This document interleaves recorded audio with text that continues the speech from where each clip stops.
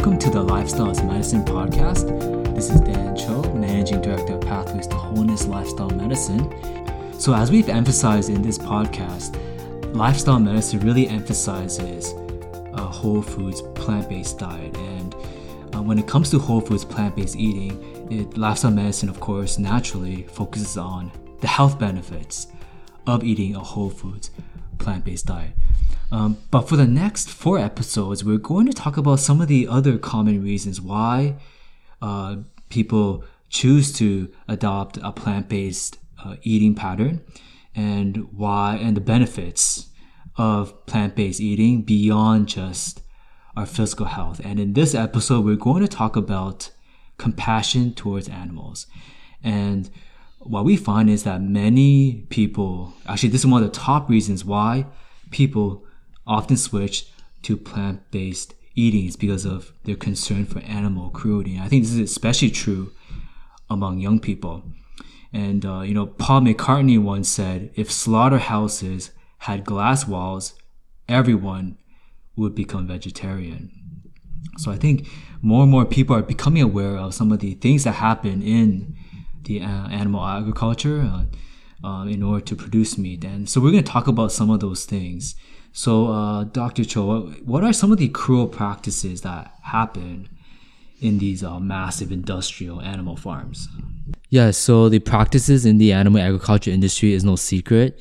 It's out in the open now, and what we're finding is some very disturbing things that happen within the industry. So for instance, cows, chickens, and pigs are often cooped up in very narrow cages.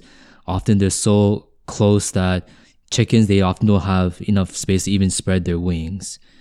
And they often live in their own excrement, which obviously breeds diseases. And the diseases amongst the animals, since they're so close together, it spreads very quickly. And because of that, they endure terrible suffering. Sometimes they get the little chickens, the chicks, and they cut off the beaks, leaving them in pain for months. Cows in the dairy industry are kept perpetually pregnant, and they're often genetically manipulated to produce up to 10 times more milk than is natural for them. And this over-milking results in conditions like mastitis, which is inflammation of the breasts or other udders. Animals are often fed very unnatural diets to really fatten them up. And often they get so fat and so large that they can't even keep themselves up, which leads to leg damage and so forth. If you go to the PETA website, PETA, they have some videos of films that they captured undercover, and some of those things really gut-wrenching, or heart-wrenching. So for instance, there's images of like workers, they're grabbing these like little piglets, and they're literally chucking them to the ground. So grabbing their like legs and throwing them on the ground, like beating them on the ground? Or? No, like literally like throwing, like not beating them on the ground, like throwing them on the ground. Oh, okay. So lifting them up and throwing them. Yeah, down. Literally chucking them on the ground. It's not just like dropping them; it's like chucking them, and they're doing that to pretty much, I think, like kill them. That was really it was really sad to see. Then the images, I mentioned before how they overfeed the animals and then they're too big, right? But me just saying that is nothing compared to actually seeing it. And they actually have film of these cows and pigs and chickens that are so big. These are massive. These are so massive. They look like bodybuilder. Yes, cows, yeah. and then and I'm not sure if you know, but do you know about like where they put the hand in the bum? No, I don't know that. Okay, so there's this method of I believe it's to impregnate the cows. Okay. I'm not sure exactly what's going on, but literally you could see images where like part of the process is the worker actually has like this huge glove on, then they put their hand in the bum of the cow. Yes, and I think they're inserting something or they're doing something that's supposed to help with the impregnation process. Oh, okay. But they have video of that. Yeah. And you can just imagine like how that animal must feel. Like a hand is actually going in, the arm is going into the bum and out. It's like it's really cruel, And then you could see like these workers, like another one was where there's like the truck and they're trying to load these chickens right into the truck, and you could grab the chickens and you could like place them in nicely, right? But they might fly away, but no, I'm saying you grab them, but you put them in, right? Okay. But they actually like they grab them and they actually just like start chucking them in. Then like obviously some of them miss, so then they land on the ground. Then you grab them and they just chuck them in, chuck them again, and like this is extreme pain, Yeah. And then just like this, when you see the videos and you see them the animals squealing from pain and just it's just very sad, And I want to encourage our listeners to go on the PETA website where they actually have like celebrities like Paul McCartney describe what's going on with video and footage, and it'll really, I think, help people see the true nature of the animal agriculture industry. There's a video that's going around called it's about bacon, how pigs become bacon, and it kind of goes in reverse. So it starts with the bacon on your plate and it goes in reverse to show what happens to the pig for it to get there. Right. It's pretty graphic. Yes. Don't be eating something while you're watching it. Exactly. Yeah. Something in your heart just tells you this doesn't seem right. Yeah. And when they get like male chicks, I think, and you see and they're like this incinerator thingy, and you see all these chicks going through that. That's like, wow! In a matter of seconds, tons and tons of chicks are being killed off. So when you see that, you're just like, is this right? And you realize this can't be right. And for our listeners, I don't know if they realize, but in America, over 8 billion chickens are killed every single year. If you include Canada, that's about 9 billion. Wow. I want to just think about that. That's nearly the population. I think that's a little bit more than the population of the whole planet, or close to it. Every single year in America alone. Can you imagine in China where there's 1 billion people, in India and these other countries? If you tally all that up, these are astronomical numbers of animals being killed for human consumption. Yeah, so, when I think of these things, the image that comes to mind, and I think the image that comes to many people's mind is sort of like a prison. So, growing up, I read these stories of where people would be thrown into like a prison, and they'll be in there, they hardly could move, and they just, do their biological business right there. So you're literally kind of lying there, you can't move because it's small, you're cooped up, you're lying in your excrement, and this is almost what it sounds like, these animal farms.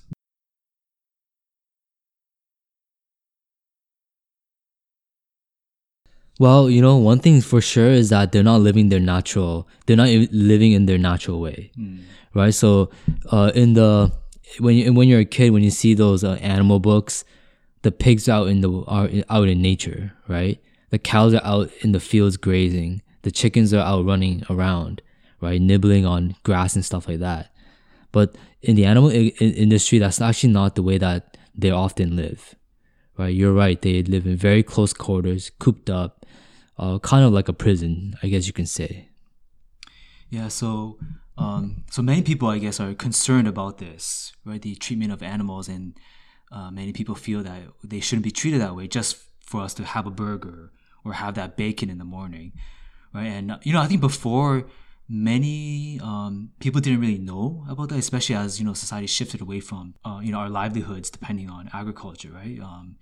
And the closest encounter we had with, we just go to a grocery store and we see the chicken and we just buy it and we eat it, or we go to the fast food restaurant, we buy the chicken burger and we eat it, and we have no idea what it took to bring that chicken to our plate and then ultimately to our bodies. But now, because of documentaries and things like that, people are really kind of realizing the ethical cost to get that chicken to our plate.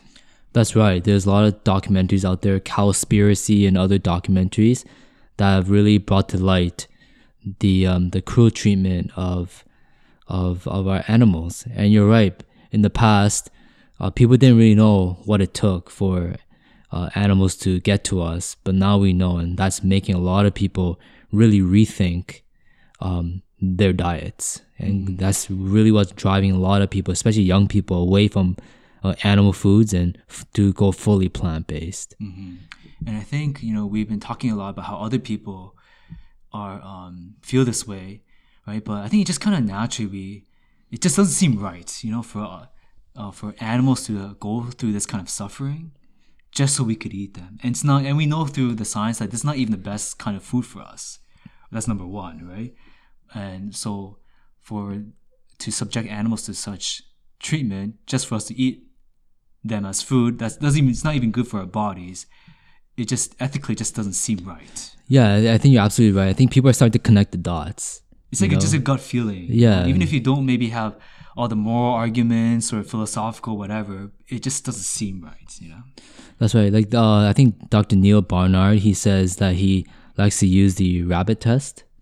So the bunny test. So what he says is that, if you get a bunny and put it in front of your cat, the cat's going to obviously start seeing it as kind of a meal. They're going to kind of go after and try to hunt it.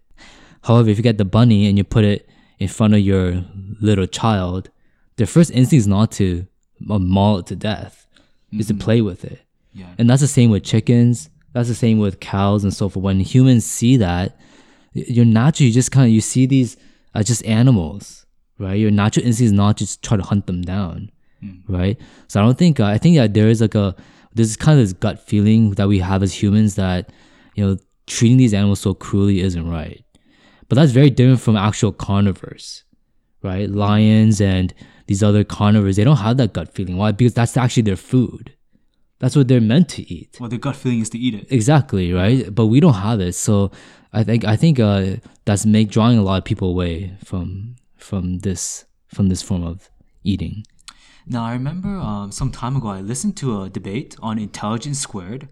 For those who don't know, if you just Google Intelligence Squared, it's a regular debate program where they debate some of the hot topics in society, science, politics. And one of them was actually, I think the title was, should you eat anything with a face? So basically it was, should you be vegan or should you not be? And on one side was Dr. Barnard and some other farmer.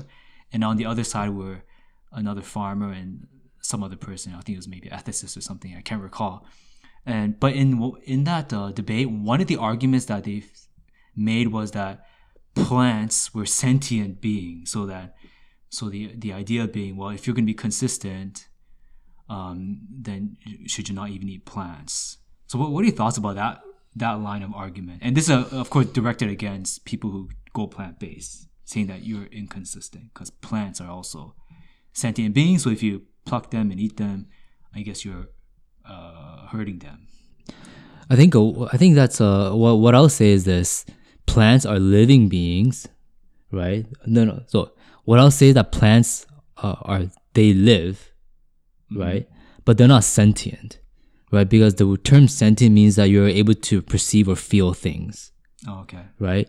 And you can't really do that if you don't have a brain. Okay. Right? So that's why I disagree that plants are sentient. They are not sentient. Animals are sentient because they have brains. Plants aren't sentient. So I disagree with that argument.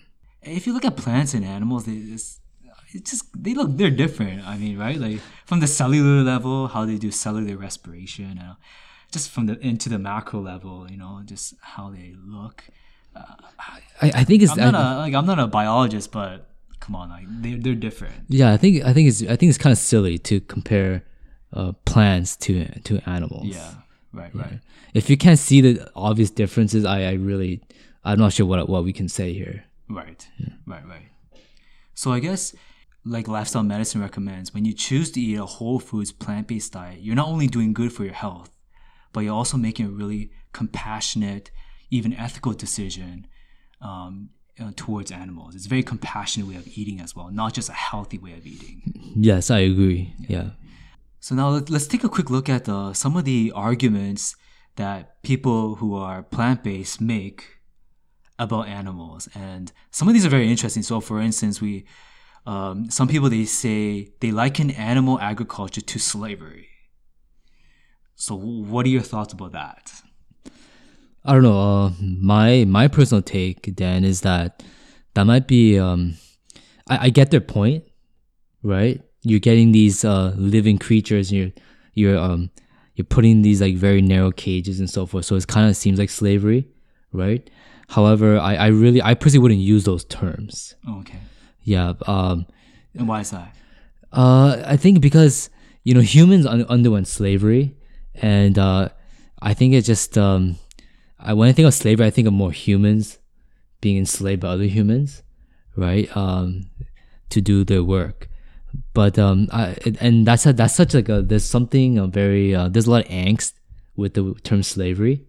Right. But I wouldn't. I'm a little bit hesitant to apply that to animals, because just as we think there's a difference between plants and animals, I think there's a difference between animals and humans. So I use that term for humans, but I do get their point though. So yeah, I understand where they're getting at. I personally wouldn't use that term. Well, some in the animal ethics side of things, they would say that animals are persons as well, just as humans are. I disagree. I think persons are applied to humans, Homo sapiens, whatever you want to call us, right? But I wouldn't use the term persons toward animals. I make a distinction there. But yes, the vegan movement, they often don't make a distinction. They say animals are persons and therefore they can be enslaved. Right? I don't make that. I do make a distinction. I do not believe animals are persons, and I'm very hesitant to use the term slavery to describe what has happened to animals. I believe that it's cruel. I believe it's not right, but I wouldn't use the term slavery. Yeah, I agree with you. I think there's clearly a difference between animals and humans, and I almost feel that it's a little bit insulting, to people who have gone through real slavery to be likened to what animals go through. But when you think about the history in America. I think some people, they even call it an animal holocaust. But what does that say to people like the Jews who went through that? It almost seems a little bit. It removes the meaning from that word, it would seem. Right. That animals are going through the same thing as you. I really have a hard time. Yeah. I think instinctively, just animals and humans seem different, right? And, yeah. It's not to say that it's bad. I mean, what the animals are. You mean good? So I'm not. Yeah, it's not to say that what's happening to animals is good. That's right. Yeah. I mean, it is horrible, right? But those terms. I just don't feel very comfortable using those terms to describe what's happening to animal agriculture. Yeah. Now, I think also those who are really passionate about animal ethics, they kind of how should I say this? They're kind of like pro like government like legislating, right? They try to like legislate veganism, or try to get people to eat more whole foods through legislation. So what are your thoughts on that? I fully disagree. I think that we have to educate people, and it's a very bad thing when government can tell you what to eat and what not to eat. So I think now, I don't know if it's ever gone to that level. I don't think it has yet, but if they're kind of moving towards that, I think that's a very bad sign. I think government should never tell people what to eat, how to eat. I think we should just educate people, and people should be able to make the choice themselves. So I think the vegan movement needs to stay away from legislation and just focus on education. Yeah. Right. We don't want to force it on people through the strong arm of government. Yeah. No, because then it could turn around and backfire on us too. That's true. Yeah, I guess it cuts both ways. Yeah. And I think sometimes there those in the animal ethics world, they do like a lot of protests, very aggressive, and I think some of these things are really, I guess why we're talking about them is that some of these things can really turn people off. Right? So they do protests, very provocative ones. I think of PETA. So what are your thoughts on that? Yeah, I don't see why they should protest. I think we should just focus our energies on educating people. Right? I don't know what good really protesting is going to do. Protesting outside some dairy farm or some cattle slaughterhouse. I don't really see why we would do that. And like you said, it would probably turn people away off more than anything. It raises visibility. It does. Yeah, I guess. I don't know. Not my choice of method, I suppose. Yeah. I get why they do it. And I think they have a right to do it. As long as they're not being violent and violating other people's property. But I believe in education. That's how we were won to plant-based eating. Right. Like we used to eat a lot of meat, and it wasn't through seeing protests and stuff. It was just through just books that were talking about plant-based eating, and that really won us over, right? So I think we should educate. Yeah. So I guess in summary, there are some extreme arguments and viewpoints in those who promote animal ethic reasons for becoming plant-based, and we don't need to necessarily fall into that, right? We could just knowing that eating a whole foods plant-based diet is a compassionate way to eat should be enough motivation, but not get caught up in some of these more extreme viewpoints. Yes, I agree. So in your practice, have you ever met individuals who came and said, they were maybe plant-based or thinking of going plant-based because of animal welfare reasons? Yes, I have. So especially younger people, I can think of particularly one young person who came into clinic, and they said they're vegan. Okay. And I just asked them, well, why did you go vegan? And I was thinking, like, for health and this other stuff. And she said the main reason was because of animal agriculture, animal cruelty, right? So that made me realize, there's people who their primary reason is because of this whole compassion towards animals. And this is an issue that you personally care about? Yes, I think, yes, I do care about this issue. I come from a Christian background. So, yes, I believe that God made animals, but he didn't intend to make animals as our food. He actually made them to be our friends. And so this is why I'm passionate about this issue. So to go back full circle, Lifestyle Medicine, we promote a whole foods plant-based way of eating. Not only is this good for us physically, but it's also a very compassionate way of eating as well. Yes, that's correct. Yes, I believe it's a compassionate choice to make. Yes. So lifestyle medicine isn't just good for our health. It's not even just the scientific choice, but it's also the compassionate way, compassionate approach toward medicine and to our own bodies and health. Great. So that's it for this episode. In our next episode, we're going to talk about how plant-based eating is good for the environment. And I think many of us are concerned about climate change and what's happening to the world around us. And we're going to look at how plant-based eating is actually one of the main ways where we could really help fight climate change and improve the environment around us. So we hope that you'll tune in for that. Thank you so much for tuning into this episode. Again, you can subscribe to our podcast on Apple, Google, and Stitcher. You can also catch our episodes on YouTube and on our Facebook page. If you want to learn more about Pathways to Wholeness Lifestyle Medicine, you can visit our website at www.pathwaystoWholeness.ca.